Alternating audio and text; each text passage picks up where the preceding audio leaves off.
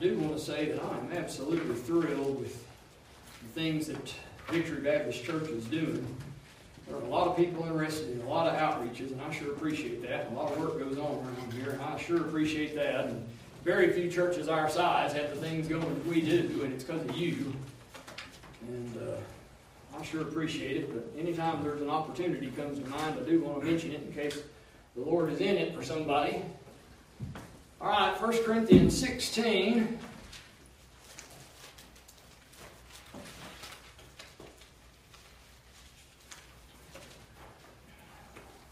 This isn't the sermon, but look at verse 12. I can't help but notice this. The Bible says, as touching our brother Apollos, I greatly desired him to come unto you with the brethren, but his will was not at all to come at this time. But he will come when he shall have convenient time. I always thought that was an interesting verse. Here was the Apostle Paul, the apostle to the Gentiles. Had an important office, wrote most of the New Testament, more of the New Testament than any other author, right neck and neck with Luke. I think Paul wrote just a little bit more. And yet, when he wanted Apollos to show up, he did not force Apollos to do it. He tried to influence him to. He had leadership. Don't get me wrong, I'm not denying Paul's leadership. Maybe Apollos was wrong and should have done it. I don't know, but I do know this. By no stretch was it a dictatorship, because when he wanted Apollos to go real bad, Apollos didn't. And I know why. You didn't much want to fool with those Corinthians. They were a carnal mess. But Paul really thought he could have been a blessing to him, but it's interesting that it wasn't forced. Some of the worst mistakes I've made in my life is trying to force things. And I'm not just talking about on others. I'm talking about sometimes on myself. Trying to force myself to do something, and there was a reason it wasn't working. When I tried to kick that door down, I messed up. But the text for tonight is down just a few verses down, verse 15. I beseech you, brethren, ye know the house of Stephanas, that it is the firstfruits of Achaia, and that they have addicted themselves to the ministry of the saints, that ye submit yourselves unto such, and to every one that helpeth with us and laboreth. So I want to preach tonight on the house of Stephanas.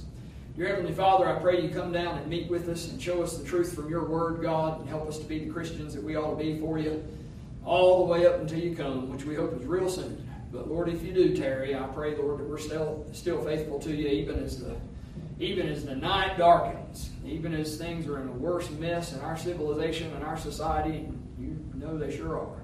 In Jesus' name I pray, amen.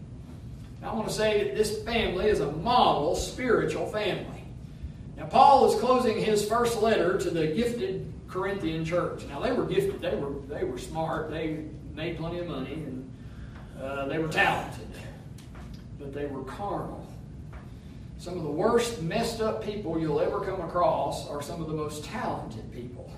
That's true. Have you ever noticed that some of the greatest musicians and some of the greatest poets and some of the greatest artists, some of the greatest actors are a mess?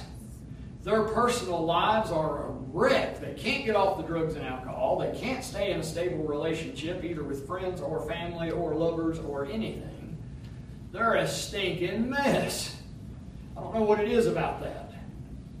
But that's been true all of history. It's not the new thing that's come up. Even in ancient times, many of your most talented people, many of your people that had the best potential were horribly messed up and flawed. And sure enough, the Corinthian church is that way. They're all gifted as can be. But man, are they a carnal mess. By carnal, we mean fleshy. Chili con carne is chili with meat. Yeah. So anytime we say carnal, we're talking about something that pleases your meat, your flesh, your body. Feels good to the physical body.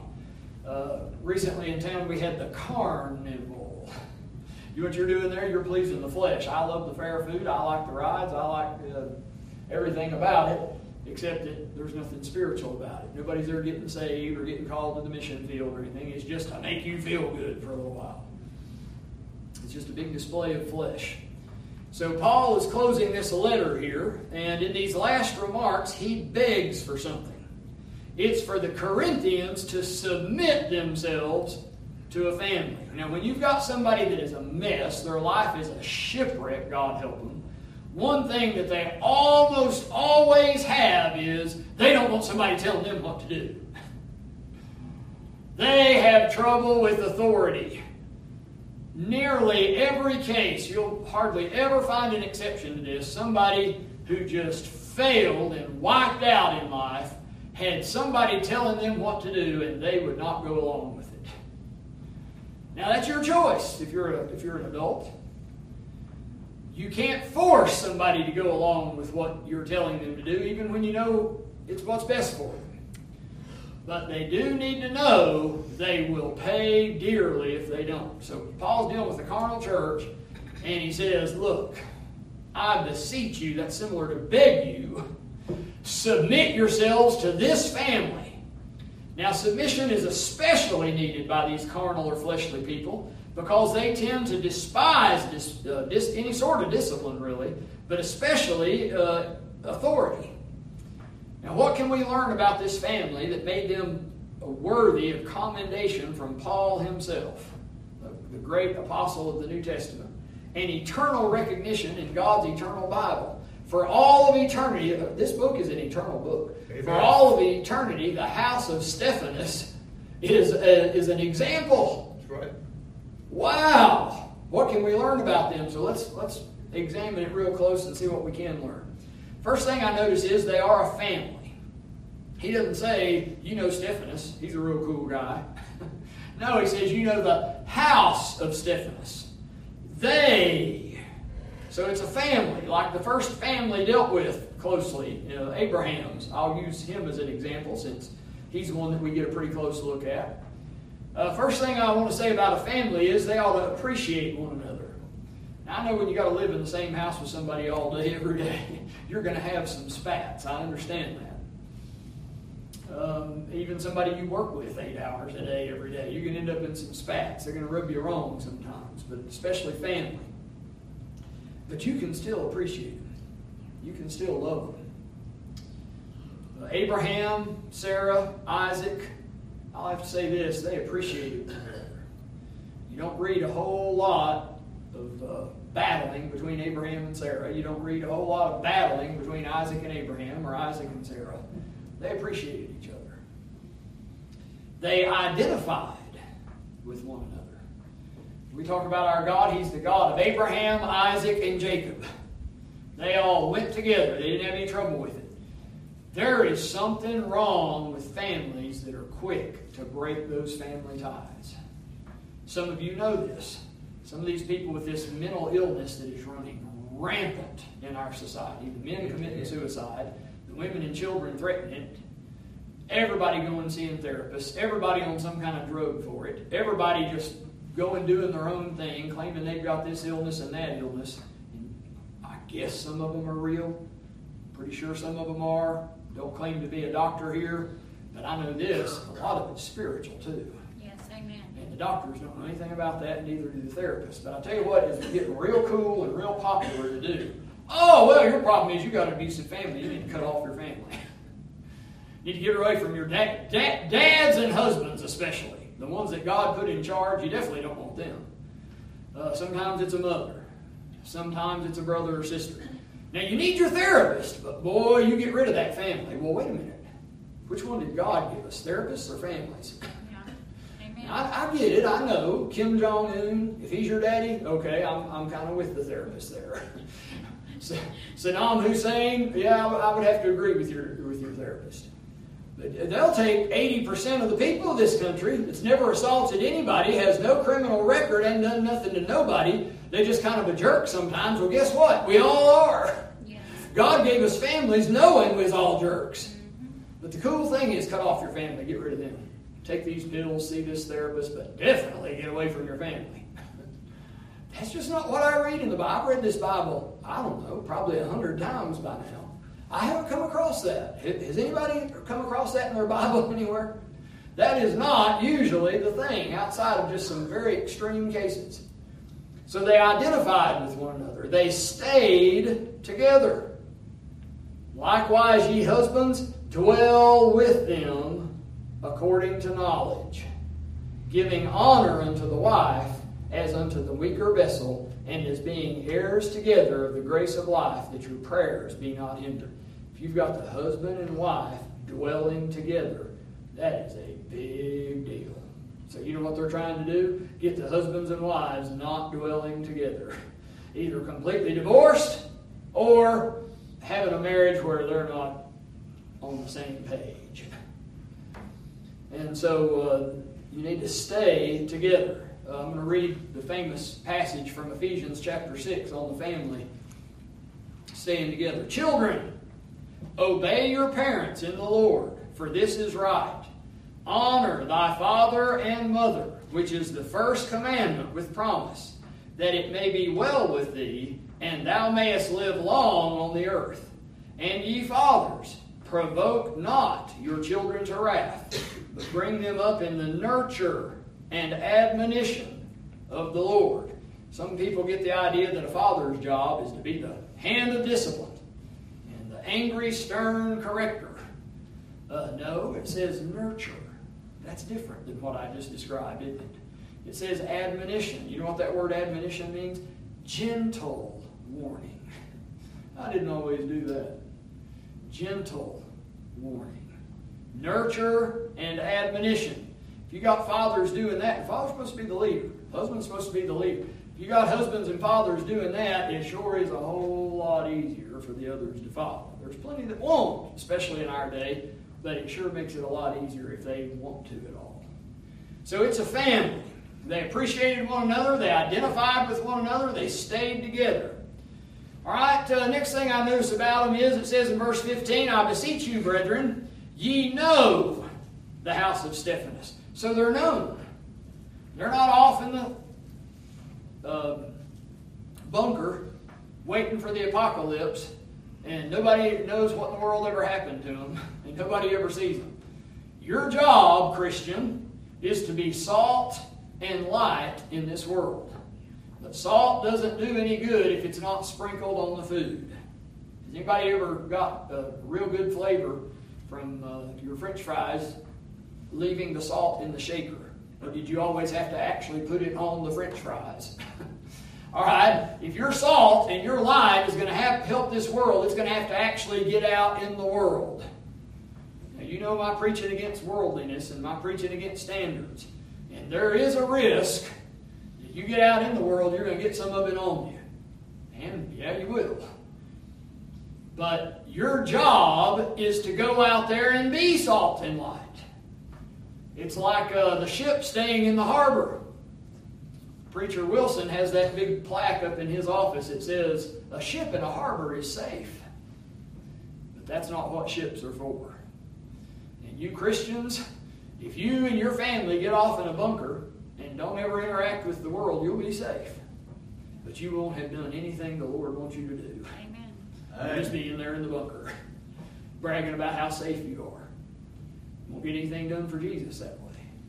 Now, the song says, going forth with weeping, sowing for the master, though the loss sustained, our spirit often grieves. When you get out there in the world, you will lose some. You go to war, some guys will get shot. Some guys will step on a landmine. It will happen. Or you can just stay home and let the devil just take over.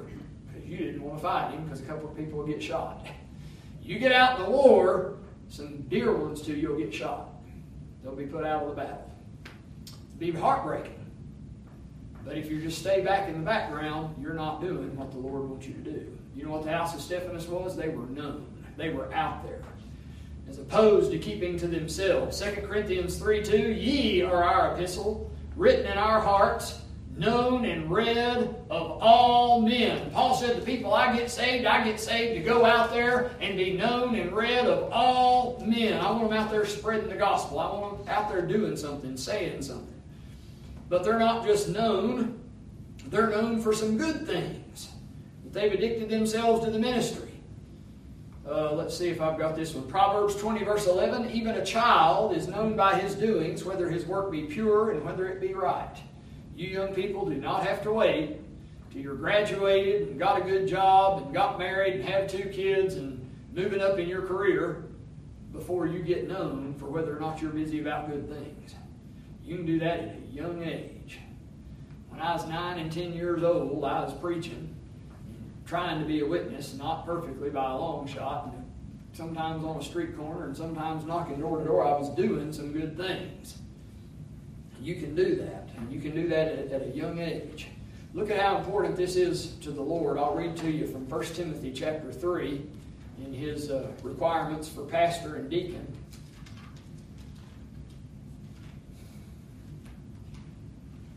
Right before Hebrews here, I think 1 Timothy is what I want, 3.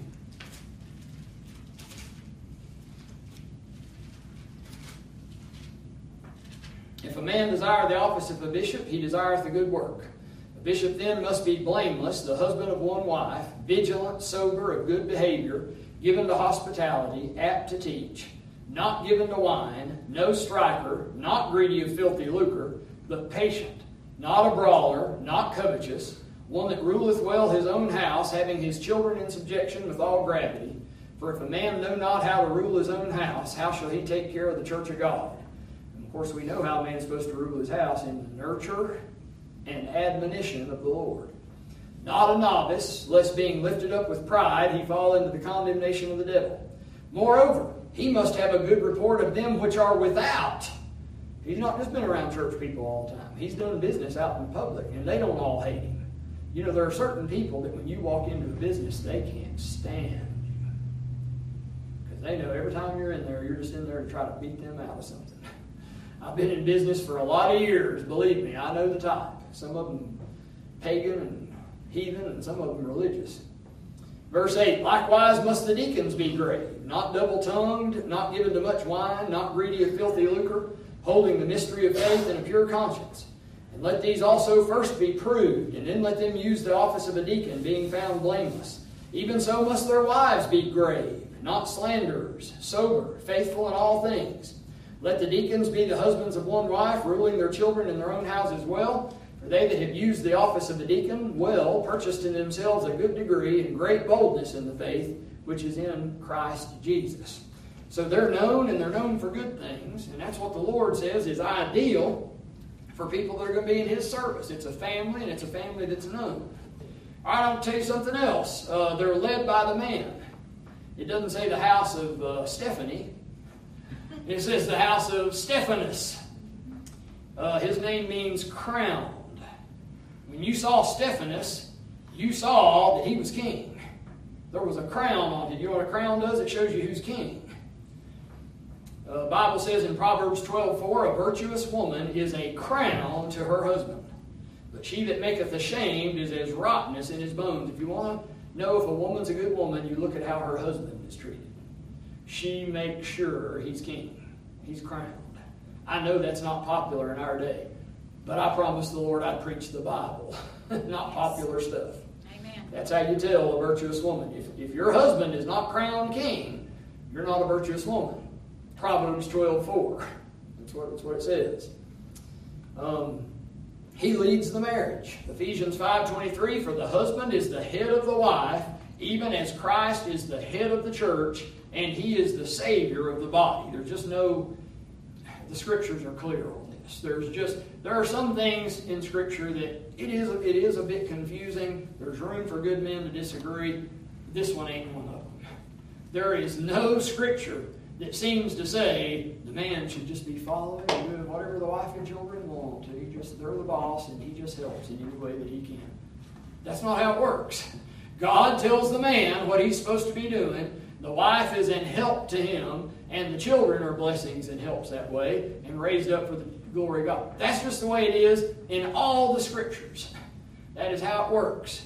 So they're led by the man. He leads the marriage. He leads the children. Ephesians 6:4, and ye fathers, provoke not your children to wrath, but bring them up in the nurture and admonition of the Lord. We got a generation of absent fathers. How can they bring them up in the nurture and admonition of the Lord? In some cases, the father deserted, but in more cases these days, the father's purposely left out. Okay? Then the Scripture doesn't even apply in those cases. He's supposed to lead the marriage. He's supposed to lead the children. They're led by the man. Or I'll tell you something else about them. They're converts, not apostles. As I'm reading a family that's this good, where he's begging the church, submit yourselves to this family, I'm thinking, okay, well, they're in the Bible. They're back in the New Testament day. They're obviously apostles. They've got these, supernatural gifts. But they're not. They're just converted after Paul's witness reached Achaia. Probably they're in Corinth. Achaia is the region. Corinth is the city. So somehow Paul's witness got there, and they were the first fruits of Achaia. They just got saved there. In other words, they're just Christians like me and you. They didn't have the apostolic gifts. They couldn't speak in tongues as far as we know. But they definitely didn't have faith healing, or if they did, they didn't have it for long, because those were taken away before the end of Paul's ministry. So they're just converts. But I will say this for them, they were the first converts. So they've been there the longest. So you know what that tells me? They were the most mature. They had grown in grace. It's good to be saved. Keep studying the Bible. Keep hanging out with other Christians. Keep watching people that are experienced in ministry and learn from them. And you'll be surprised how you'll change a year later, and 2 years later, 4 years later, and 8 years later. Your life will be different. You just stay around there. Let's see, what's my passage on this? I guess I'm wanting 2 Peter on this. Hebrews, James, 1st and 2nd Peter. Chapter 1, verse 5, the Bible says, and beside this, giving all diligence, add to your faith, faith is how you got saved, add to your faith virtue. That's like moral excellence. And to virtue, knowledge. That's just knowing things. And to knowledge, temperance. That's a little self-control. And to temperance, patience. It's putting up with things a long time. And to patience, godliness. That's being like God. And to godliness, brotherly kindness.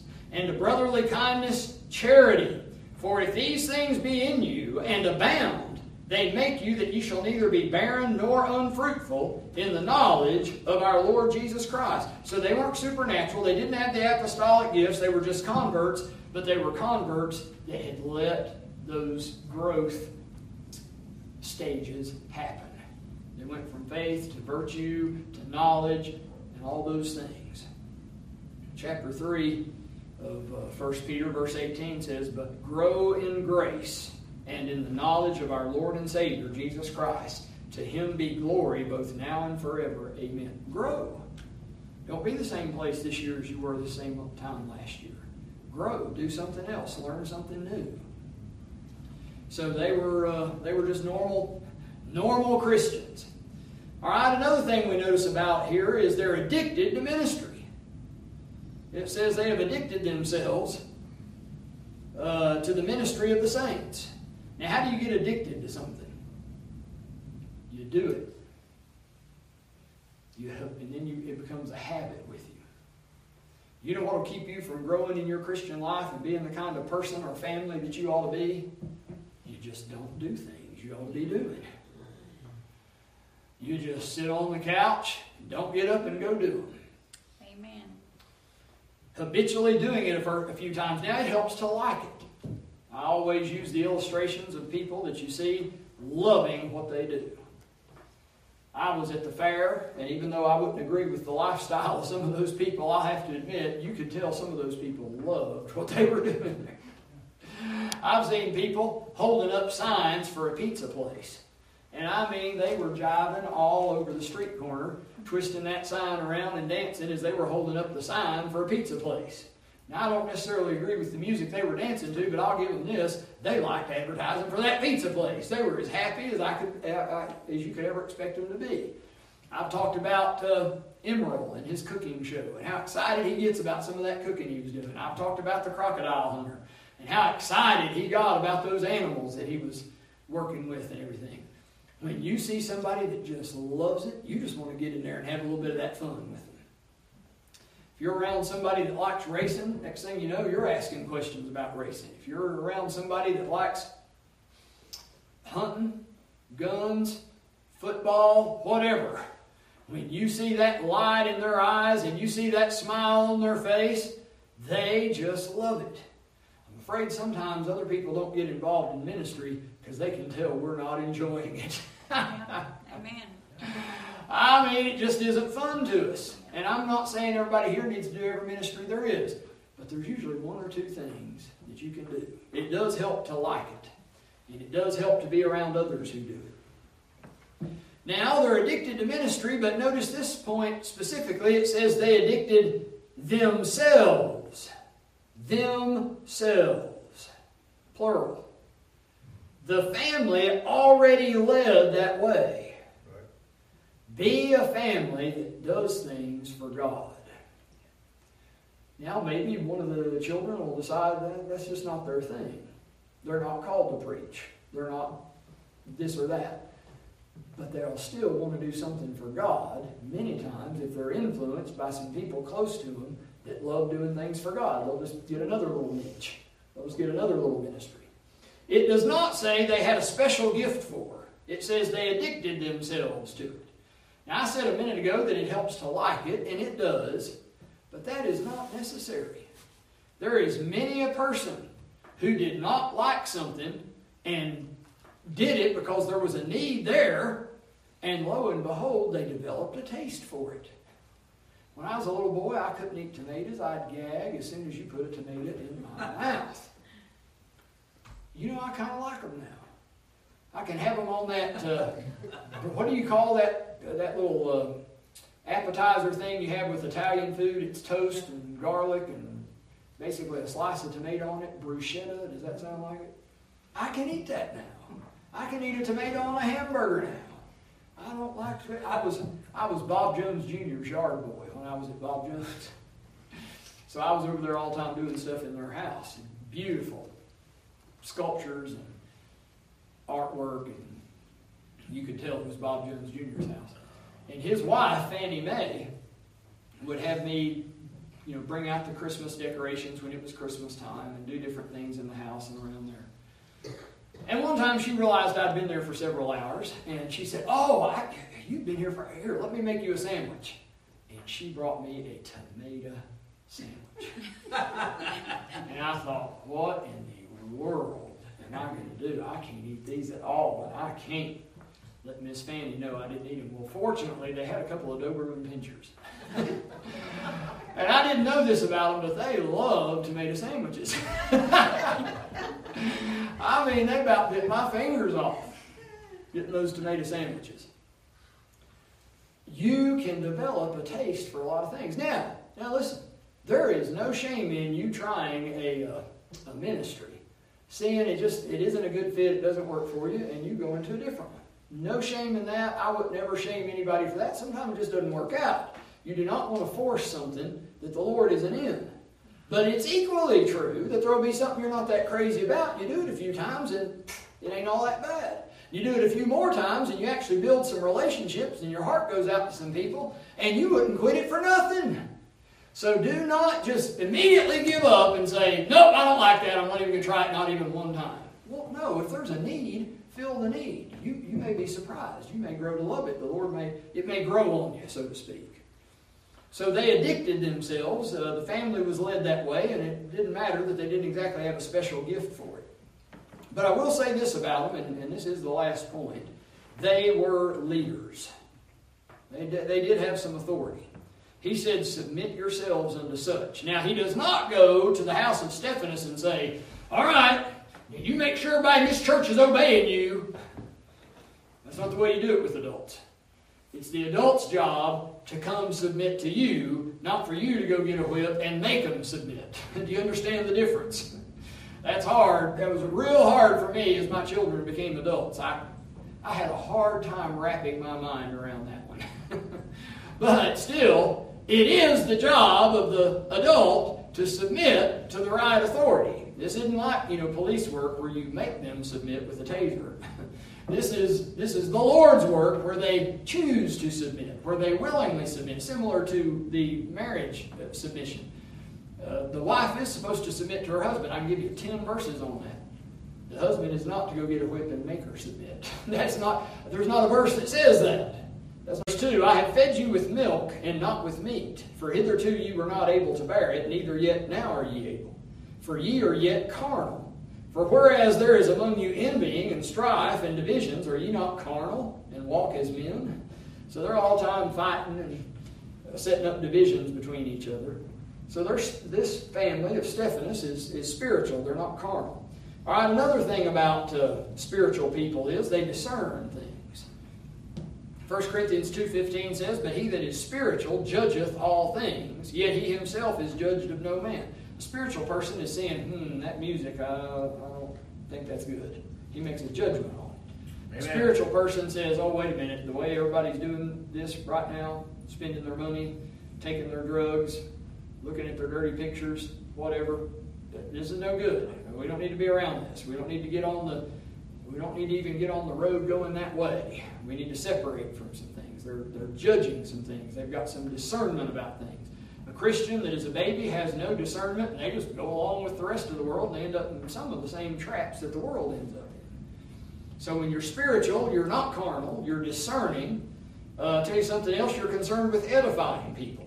1 Corinthians 14:12, Even so ye, for as much as ye are zealous of spiritual gifts, seek that ye may excel to the edifying of the church. Something that builds them up, something that makes them stronger, not something that just beats them down and discourages them. Even some things that you're right about, somebody isn't ready for. Well, how in the world can you do anything but discourage them and beat them down if you tell them you're wrong here, and you're wrong there, and you're wrong there, and you're wrong there? Okay, don't be the person that just shows up and every single time tells them the list of 15 things they got wrong. Encourage them on the one thing they got right. Amen. They actually took a step in the right direction. Edifying. Restoring is a good one. Brethren, if a man be overtaken in a fault, ye which are spiritual do what? Restore such an one. There's a lot of Christians in the Bible Belt are gone. Been gone. It's a good thing to restore them. Let them know somebody cares about them. Why are they able to do this? Well, I'll tell you why, because they're experienced. They've been in the Lord's work a while. Yeah, they've seen a lot of people fall away, but they've seen a few come back. Yeah, they've seen a lot of people wreck their lives, but they saw a few get saved. They know the Lord's still working.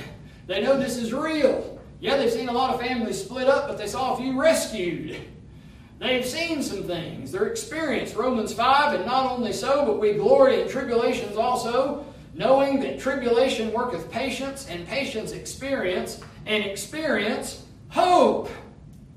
You know what you get with more experience in the Lord's work? You get some hope. You know why a lot of people just throw up their hands and quit? They don't have any experience with the Lord. They tried it 1 or 2 times, and when it didn't work, they just quit.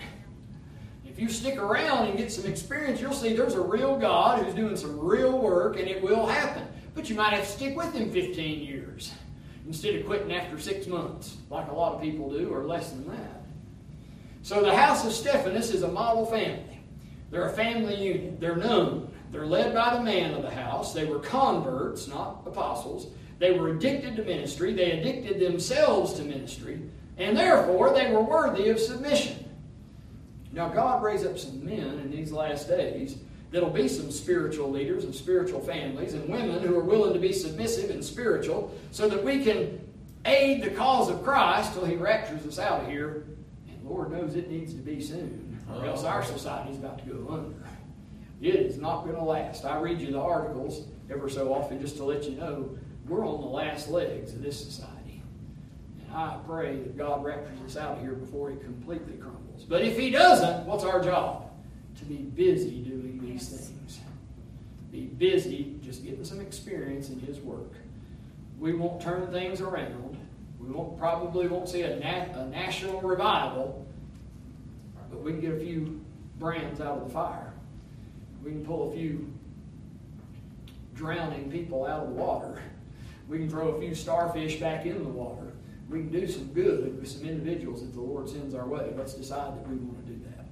Dear Heavenly Father, we thank You for this chance to read and study Your Word, and thank You for the things found herein. God,